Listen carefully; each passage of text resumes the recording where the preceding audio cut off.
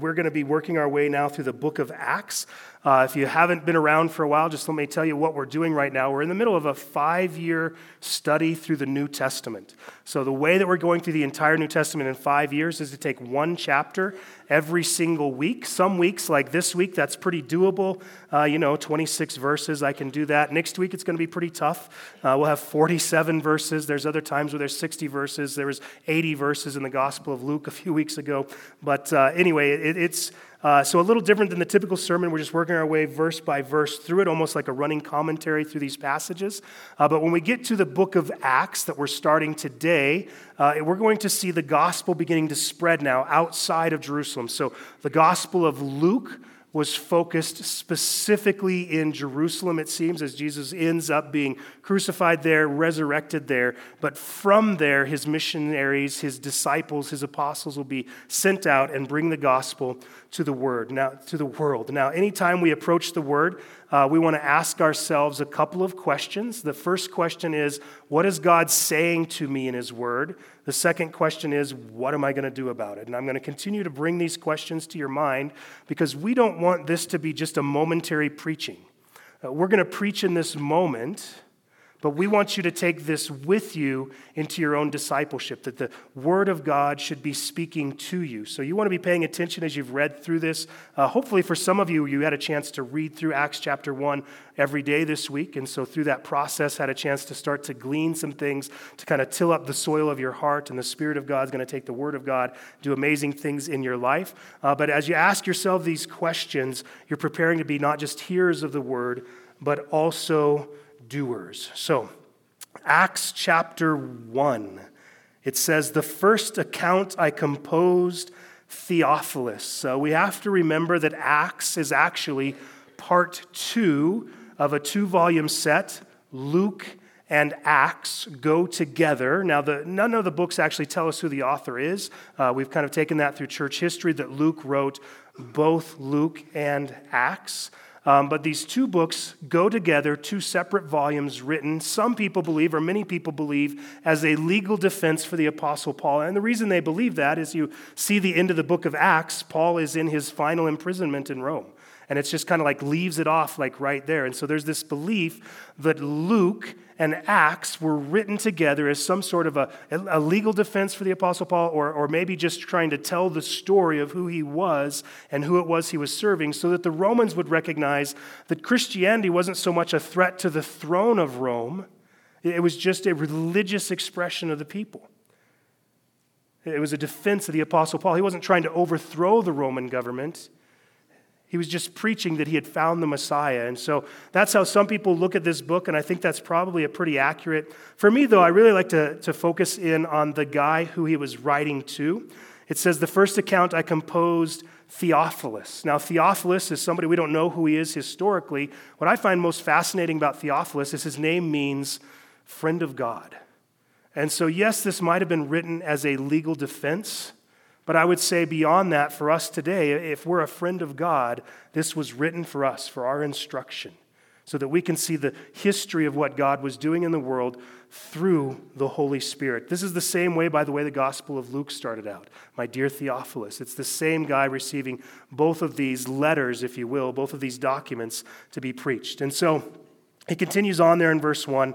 "The first account I composed, Theophilus, about all that Jesus began to do and teach until the day when he was taken up to heaven, after he had by the Holy Spirit given orders to the apostles whom he had chosen.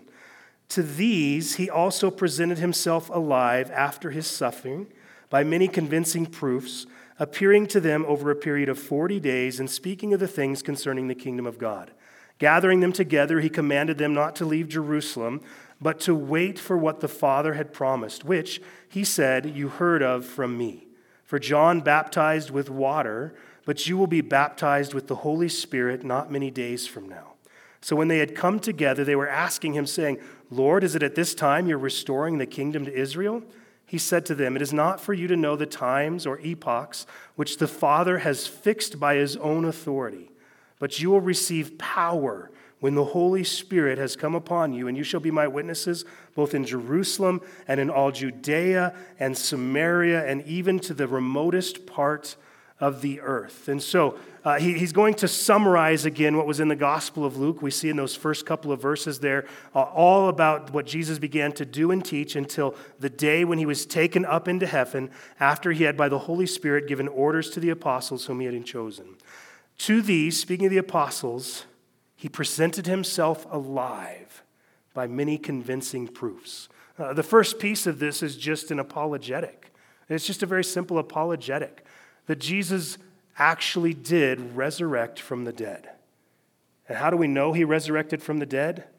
Eyewitness accounts. He showed himself by many convincing proofs. Now, all of these people saw him alive. The same people who saw him die, saw him buried, also saw him resurrected. And Paul will make a big point about this in 1 Corinthians 15. That's going to come up over and over and over again. But it's important for us as believers today to understand this. I think there is this tendency to not know how to defend our faith. The simplest way for me to defend my faith is I know Christ rose from the dead because all the eyewitnesses say he rose from the dead. Paul says Christ died for our sins and was buried, rose on the third day and appeared to Cephas, the 12, then to many, to James, the apostles, and then finally to Paul himself.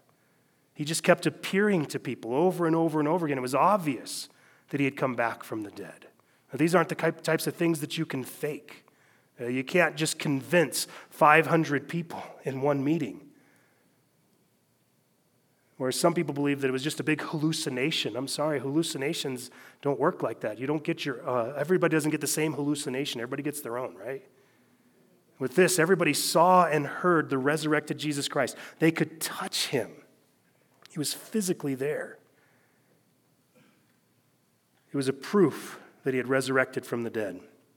Well, it says that after his resurrection, he appeared to them over a period of 40 days. He was speaking to them about the things concerning the kingdom of God. So 40 days, this is like a pretty major time where he's teaching his disciples, he's teaching the apostles about the kingdom of God to come. But at the end of that 40 days, he gathers them together and he gives them this command not to leave Jerusalem, but to wait for what the Father had promised, which he said, you heard of from me. And so we saw this in Luke chapter 24, verse 49. Jesus said, the promise of the Father is coming. He's talking here about the Holy Spirit. This idea that the Holy Spirit is coming to them is something they're supposed to wait for in Jerusalem. So he wants them to go to Jerusalem, wait for the Holy Spirit. Now I want you to understand that this is an awkward thing.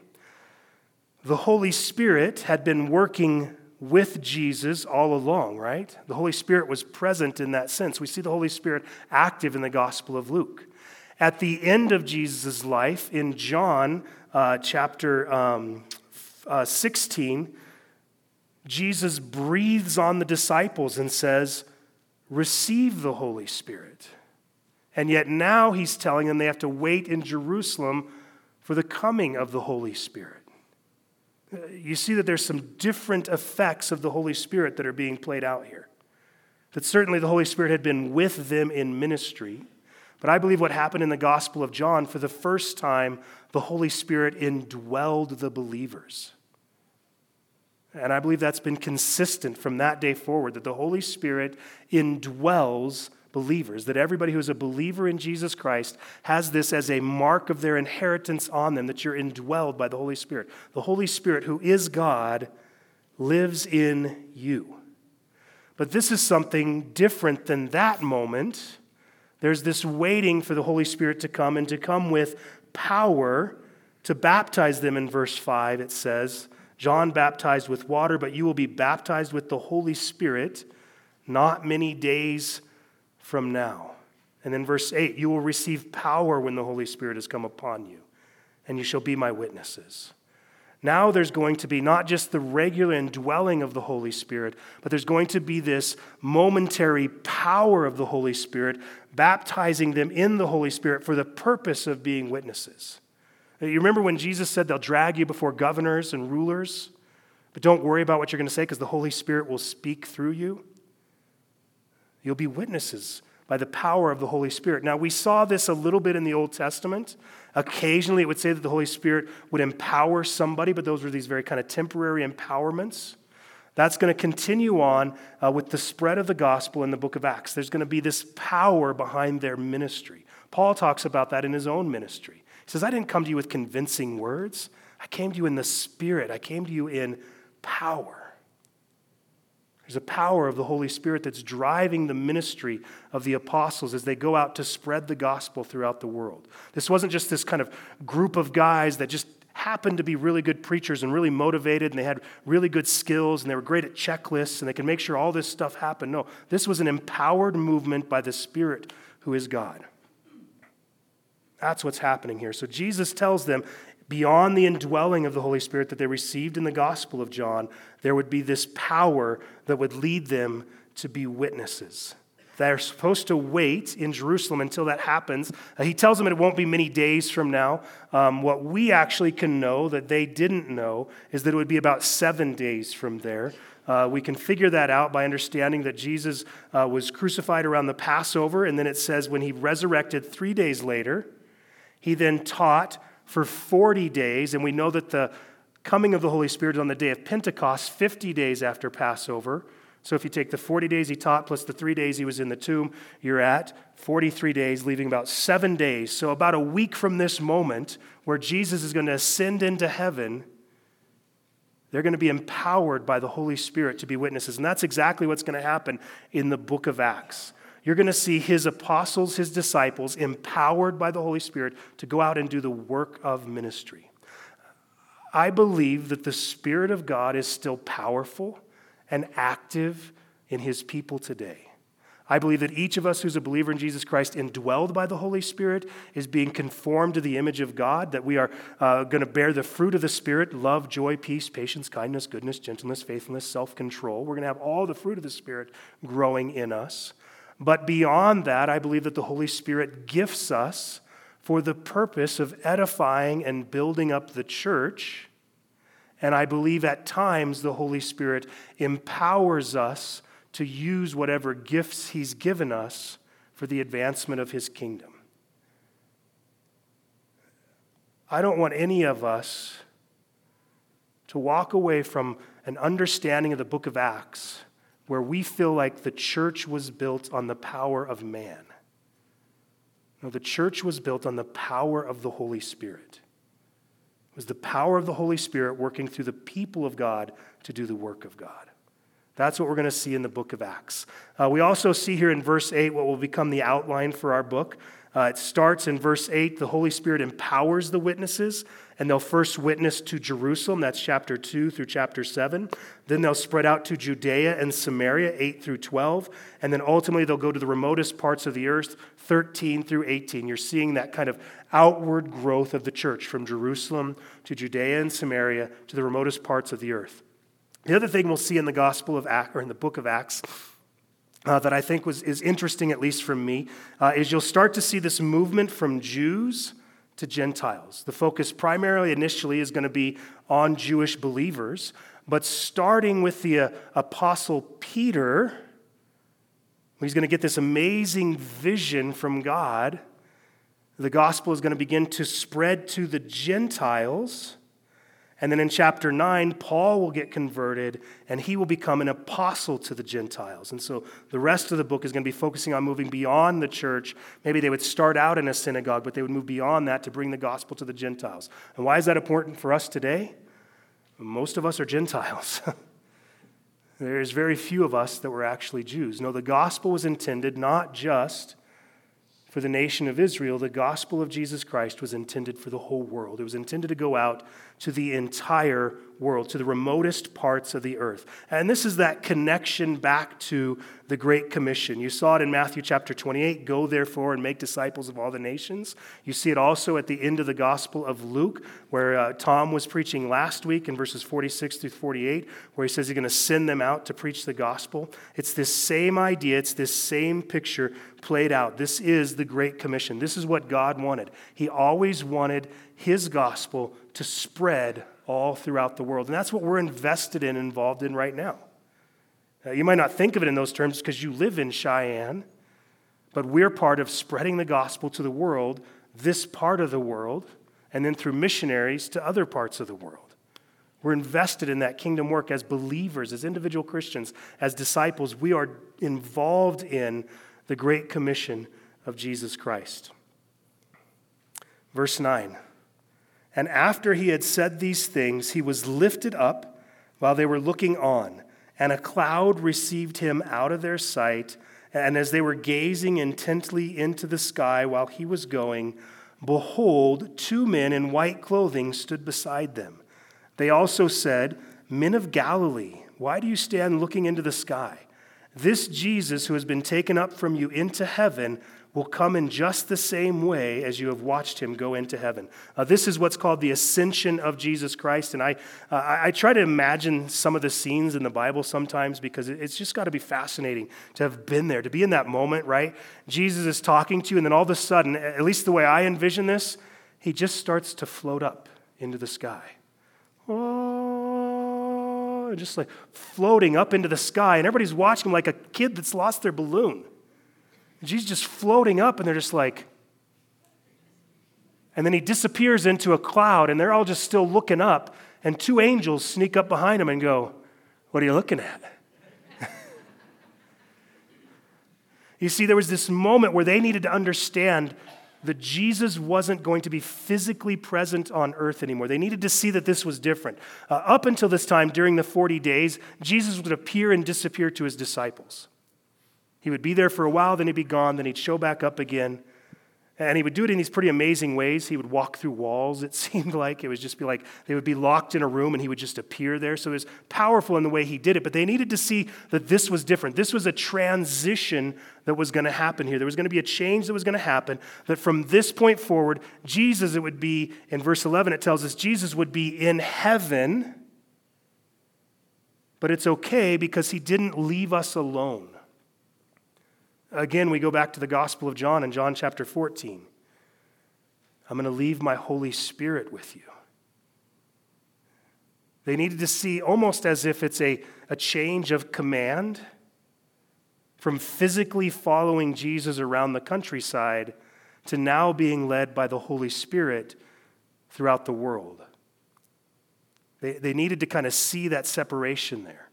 And so these 2 men, I'm going to assume angels, but these 2 men in white clothing say in verse 11, Men of Galilee, why do you stand looking up into the sky?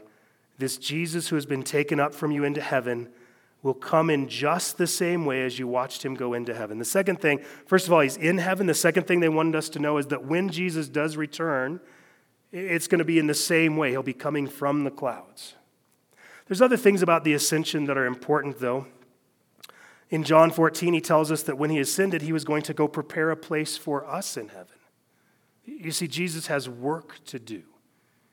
He's preparing a place for us to ascend to someday.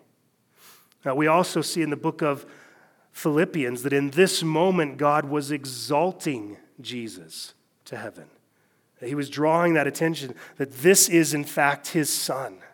He was making it clear that this was the Messiah. As Jesus went up into heaven, he was being exalted by the Father. And in the book of Hebrews chapter 4, it tells us from this point forward now, he serves as the high priest, mediating on our behalf between us and God. That he's now at the right hand of God, speaking on our behalf, speaking up for us, his people. But here on earth, the disciples, the apostles, us, we are now led by the Holy Spirit. There's a change of command that happens there. There's a change of the focus of the ministry that happens there. Verse 12, Then they returned to Jerusalem from the mount called Olivet, which is near Jerusalem, a Sabbath day's journey away. When they had entered the city, they went up to the upper room where they were staying. That is, Peter and John and James and Andrew, Philip and Thomas, Bartholomew and Matthew, James the son of Alphaeus, and Simon the Zealot, and Judas the son of James. These all with one mind were continually devoting themselves to prayer, along with the women, and Mary the mother of Jesus, and with his brothers. So now they go back to the upper room. They're returning to Jerusalem, but why are they returning to Jerusalem? Jesus said, I want you to stay in Jerusalem until I send the Holy Spirit. So they're just being obedient to the last thing Jesus told them to do. Yes, they're supposed to spread the gospel to the world, but not quite yet.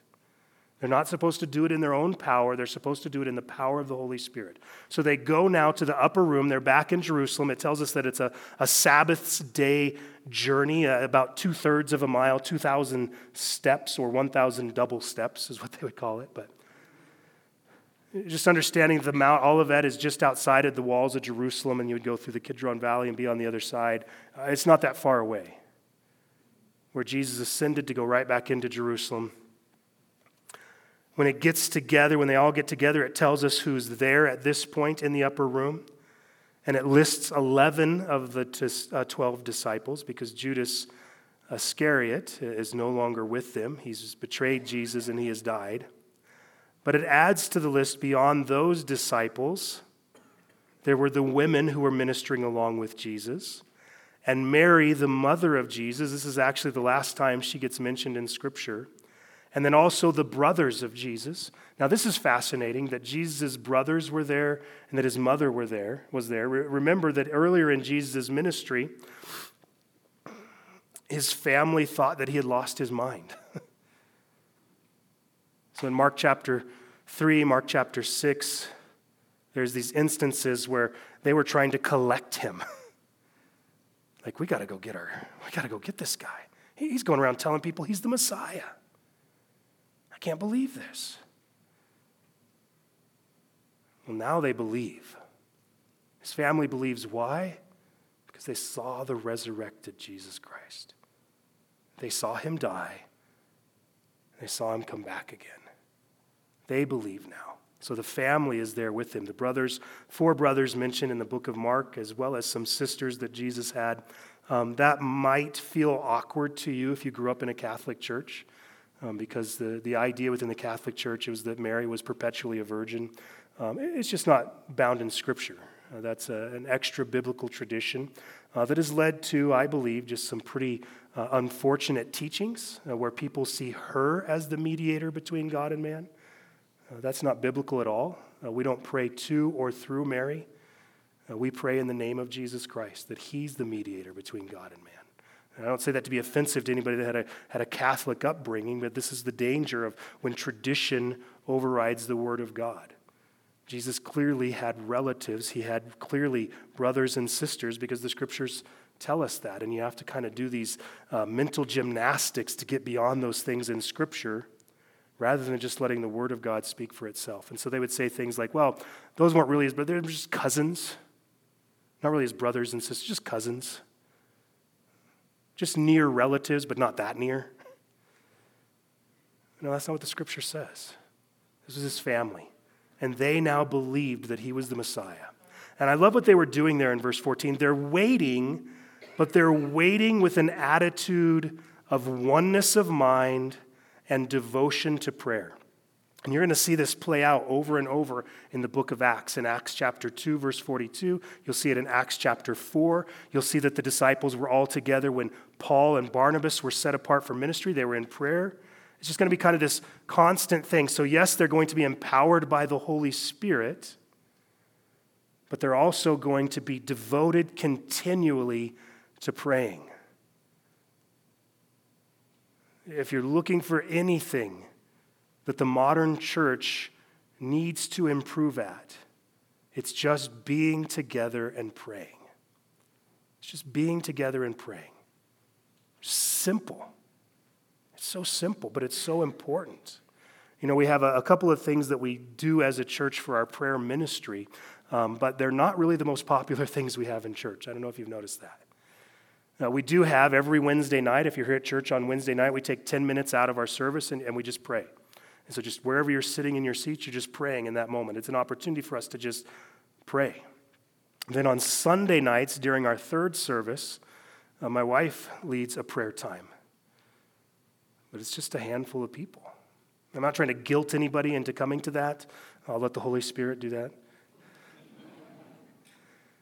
But I do think this is something that we need to be more focused on. Continually devoted to prayer, being together in one mind. For us as believers. Now, I think there's a lot of prayer that goes on that's not official, if that makes sense. It's not a pre-planned schedule event. But I know when the church staff gets together, we pray together. I know when the elders get together, we pray together. I know that many of you have home fellowships in your homes and you pray together. I know many of you join together in prayer with your families every day. So I know that there's more prayer going on below the surface that's maybe not visible, but it's just something that was so important to this early church is that they were continually devoting themselves to the concept, to the purpose of prayer. And they were of one mind, which I think is fascinating. I love how that says that. Remember Jesus prayed for his disciples that they would be one? Gail Herwin, a pastor that I like to listen to sometimes, says this is the great unanswered prayer of Jesus, that his people, his disciples, would be one. But there were moments of that oneness, that one mind. Think about that. All gathered together, but they had one mind, the mind of Christ. One singular purpose. And in this moment, it was to pray and to wait for the Holy Spirit. Waiting is not something we're very good at either, or I'm not. Verse 15. At this time, Peter stood up in the midst of the brethren. A gathering of about 120 persons was there together, and said, Brethren, the scripture had to be fulfilled, which the Holy Spirit foretold by the mouth of David concerning Judas, who became a guide to those who arrested Jesus. For he was counted among us and received his share in this ministry. Now this man acquired a field with the price of his wickedness, and falling headlong, he burst open in the middle, and all his intestines gushed out. And it became known to all who were living in Jerusalem that in their own language that field was called Hekeladama, that is, the field of blood. For it is written in the book of Psalms, Let his homestead be made desolate, let no one dwell in it, let another man take his office. Well, this is an interesting moment. Peter, first of all, Peter stands up in this group of 120 or more folks that are all gathered together in this moment, and he's going to begin to take some leadership. And remember that this was kind of a natural expectation of Peter. Jesus had told him that on his confession of Christ, the church would be held, the church would be built. He gave him the keys to death and Hades. It seemed like Peter was naturally a leader. When you go through the list of the disciples, Peter is typically the first one listed. So it just seems like it was a natural understanding that he would lead them initially. But the thing that he does that I think is a little bit weird, or at least for me and as a couple of other people I've talked to this week as they read through this chapter, he says that this is a fulfillment of Scripture, that somebody had to take the place of Judas. Now, here's one of the things that you probably do when you study the Bible, but when they quote the Old Testament, I like to go back and read that section of Scripture to see where they got this. So what's weird about this, when I read there out of Psalm 69 and out of Psalm 109, these are the two Psalms that he's quoting, there is no bit of that would have made me think of Judas at all. Not one bit of it. I would have just read right through those things and never once thought about Judas. You see, it wasn't a natural interpretation, at least in the way we're used to interpreting the Scriptures. It wasn't something that would just stand out as being obvious. So how is it that Peter came to this conclusion that these Scriptures were a fulfillment? Well, I have a couple of ideas here. I think the first is this, that Jesus said that the Holy Spirit, who he breathed into them, would remind them of the words that Jesus had spoken. But the other thing that happened at the end of the Gospel of Luke that you would have seen last week, Jesus showed them in the law, in the prophets, and in the Psalms, all the things that were pointing forward to him. And so my guess is that Jesus explained how in Psalm 69 and in Psalm 109, these things referred back to Judas. And so Peter now is seeing these things, empowered by the Holy Spirit, the teaching of Jesus. He's seeing these things as instructions for him to walk forward. So he's going to make this determination, again, led by the Spirit, led by the Scriptures, that somebody needs to take Judas's place. Somebody needs to take the place of Judas. So he's going to come up with a plan to do that. But he's going to use these two verses to kind of lead him in that direction. Now, it does say some interesting things about Judas there. Ultimately, what he was guilty of was guiding those who arrested Jesus. But in one gospel, it tells us that Judas hung himself. Here it says he fell headlong and burst open in the middle, and all his intestines gushed out. In one gospel, it tells us that he threw the 30 coins back to the Pharisees. But here it says he bought a field. So there is some confusion there. I think it solves itself pretty easily. I think Judas did hang himself, and either the rope broke or they had to cut him down at some point. And when he was cut down and he hit the ground, he burst open, as it says here. And I think that the religious leaders that he threw the coins at did in fact buy this field using those coins that were his. We're told historically that field then became a place where they would bury foreigners. It became a place to bury those who were not Jews, to bury Gentiles.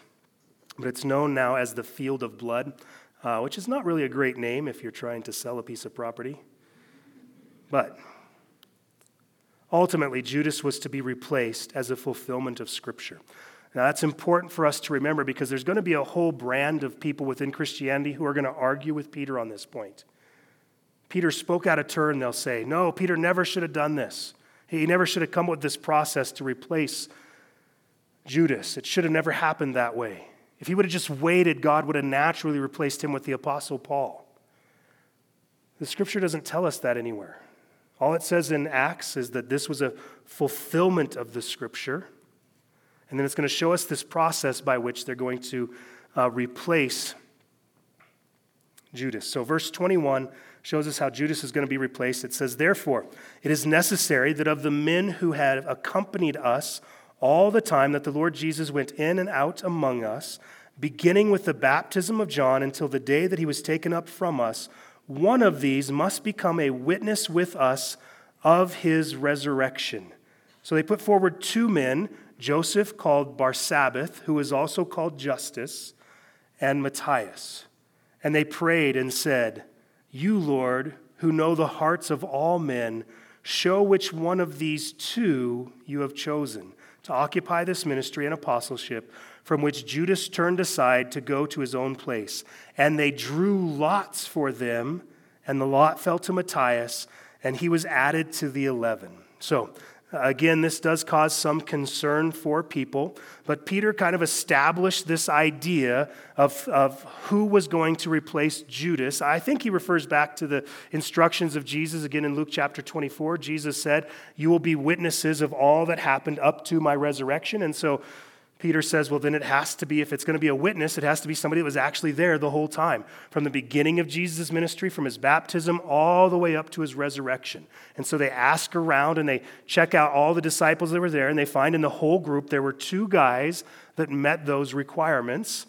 This one guy with a bunch of names, Joseph called Barsabbas, who's also called Justus, and then this other guy, Matthias. They're both equally qualified, so how do we choose which one is the witness? They do something weird here. They cast lots for it. They rolled the dice, basically. They drew straws. Picked a name out of a hat, basically. And that just doesn't feel very Holy Spirit-y. Like, wouldn't it just feel better if it was just like this aha moment where the voice of God said, I choose Matthias? That would feel a little bit better for us, right? We'd feel more comfortable with that. And again, that's why some people aren't happy with this idea that they ultimately just cast lots. But I don't want you to look at it as they just cast lots. That's not what happened here. First of all, they were all of one mind. Second of all, they were continually devoted to prayer. Even as they were casting the lots, they were praying.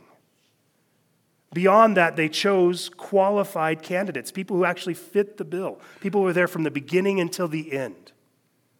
And then, yes, they cast lots at the end of that, but I need you to see that's actually biblical. Proverbs chapter 16, verse 33. You cast the lot into your lap, but the Lord determines the outcome. That's right, all those times you lost gambling, It was God's plan for you. This is why I just don't. The few times I tried to play around with it, I just lost like crazy. I tried to do the slot machines one time. I was on this work trip, and this guy just was like, we've got to do the slot machines. We've got to do the slot machines. So we're up in, what's that place in South Dakota? Deadwood. Well, Just kidding. And so he wants to do the slots, and I'm like, I got $20. When my $20 is gone, I'm done. And so I'm doing the nickel slots, and in 15 minutes, I'm out of $20. And this guy wanted to stay, so for the rest of the night, he just keeps handing me money. Just handing me money. I think I spent like $200 of his. At the end of the night, he wins $100 and buys me a steak dinner because he's a big winner. I'm like, dude, you lost over and over and over tonight. There's a $500 steak dinner there. But I've just determined that God does not want me to gamble because I lose every single time I do anything like that. Anyway, this feels like a gamble to us, but I think Peter was just relying on this proverb, that ultimately God is in control even of that motion. And so they were continually devoted to prayer, and so they selected people that actually met the qualifications. And now they had two in which they couldn't decide between, and so they trusted the Spirit. They trusted that God would bring the outcome. Not to freak you out, but I've had this plan before. So years ago, we were looking to hire somebody at our church. I'm not going to say what position it is because I don't want to give it away. But we gathered together all the candidates, and we removed all the ones that we felt like just didn't meet the qualifications. And we had narrowed it down to 3 people. And it just felt like it didn't matter which of the 3 we chose. Whichever one of these 3 we chose, that was going to be a great choice. They all 3 met all the qualifications. We felt like all 3 of them could do the job. And so I told everybody that was on the hiring board, I said, this is what we're going to do. I'm going to take all those names and I'm going to put them in a hat. We're going to pray, and then we're going to write down, each one of us on a separate piece of paper, we're going to rank them 1, 2, 3. If you were the only person in charge of hiring this person, what order would you hire them? And if we don't all agree at the end, I'm just going to pick a name out of the hat. I got some strange looks, by the way. Getting a few now, even. It was kind of cool, though, because everybody that was on the hiring board made their list of all 3, and everybody on the hiring board listed all 3 of them in the exact same order. So we had a oneness of mind, so we didn't have to move on to pulling a name out of a hat. But I was fully prepared to do it. All 3 were qualified candidates, and at this point we're saying, God, you choose. I'm not saying that should be a staple in your life of making decisions. But when you have 2 right options, it's not that crazy, is it? It's way better than the other option I tell people all the time when they come to me and they have these big decisions to make in their life. And I'll just say, well, let me make it. If it fails, you won't have to blame yourself. Just blame me. It'll be fine. That's not the way to go. But no, if we're going into a decision and we are prayed up and we remove everything that is disqualified and we come down to a couple of options and we can't decide between the 2, I don't think it's too weird to just trust God in that moment. And I think we would be biblically held to this. I think we would find that as an option. I don't think it comes up often. But I think we can trust God in all of those things.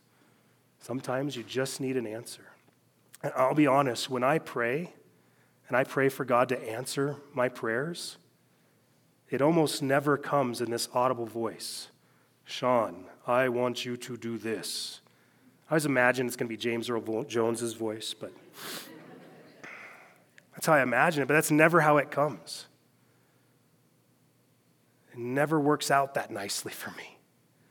It always becomes this process of elimination of the things that are clearly outside of the will of God to narrow it down. And then if I have the choice to go left or right, but neither one is sin, then I can just go left or right because neither one is sin, unless God has specifically revealed one to me. That's kind of what happened here. Neither one of these guys was a bad choice. They had been with Jesus from the beginning, and they had prayed about this. And they agreed to it. Now that's all going to change next week. They truly are going to be led by the Holy Spirit in some different ways from here on out. Truly they will hear clearly from the Spirit from here on out. But in this moment, this is what God allowed them to use to bring about who was going to fulfill that place of Judas. One interesting thing that I would point out, today is the day that the church typically celebrates the day of Pentecost, which will be the day that they receive the Holy Spirit, 50 days from Passover. For us, we're going to join with the Greek Orthodox churches and celebrate it next week because that's where we're going to be in Acts chapter 2, the day of Pentecost. So make sure that you're going to read ahead into Acts chapter 2 every day this week. Again, we're trying to take not just a sermon, a momentary sermon, but we want to build this into your discipleship. So just read through Acts chapter 2 every day over the next week, preparing your heart and the soil of your heart to receive the word next week so that God can begin to speak to you personally through his word. But the other thing I would ask you guys to do this week is have a conversation about Acts chapter 1. Share what God said to you in his word, whether it's at the dinner table with your family or at break time at work with some coworkers, or more specifically, maybe a home fellowship or somebody that you're trying to disciple. But just get in this regular habit of reading God's word, hearing a sermon in God's word, and then discipling through God's word, where you start to take the things you hear and you put them into practice. Be disciples who make disciples, that you guys would be invested in this idea, that you're not just here to hear the word, you're receiving the word so that you can give the word. Does that make sense? Well, thank you guys for bearing with me through this sermon. I got attacked by the allergy monster this weekend, and every word I've said today is like through this like muddled sound in my ears. It's just the head that's just like full of stuff. None of which came out during the sermon, so that's exciting. Sheila asked me during worship, she's like, would you like me to send a box of Kleenex up there with you? I'm like, maybe, but blowing your nose into a microphone, not the most attractive look, to be honest with you. So anyway, guys, just so thankful that you're here with us. Let's go ahead. We're going to go to the word and to the Lord in prayer. Heavenly Father, I know that every time we open your word, you have things that you want to say to us. Now, Father, for a number of us, we need to be reminded that it's your Holy Spirit who's doing the work of ministry, and it's the same Holy Spirit that was working through the disciples who is indwelling us right now, who empowers us to do the good works you've prepared for us in advance to walk in. Father, for some of us, we need to be reminded to pray before we decide. Father, for others, we need to be reminded that you are in heaven right now, mediating on our behalf, preparing a place for us, or that someday we will be with you.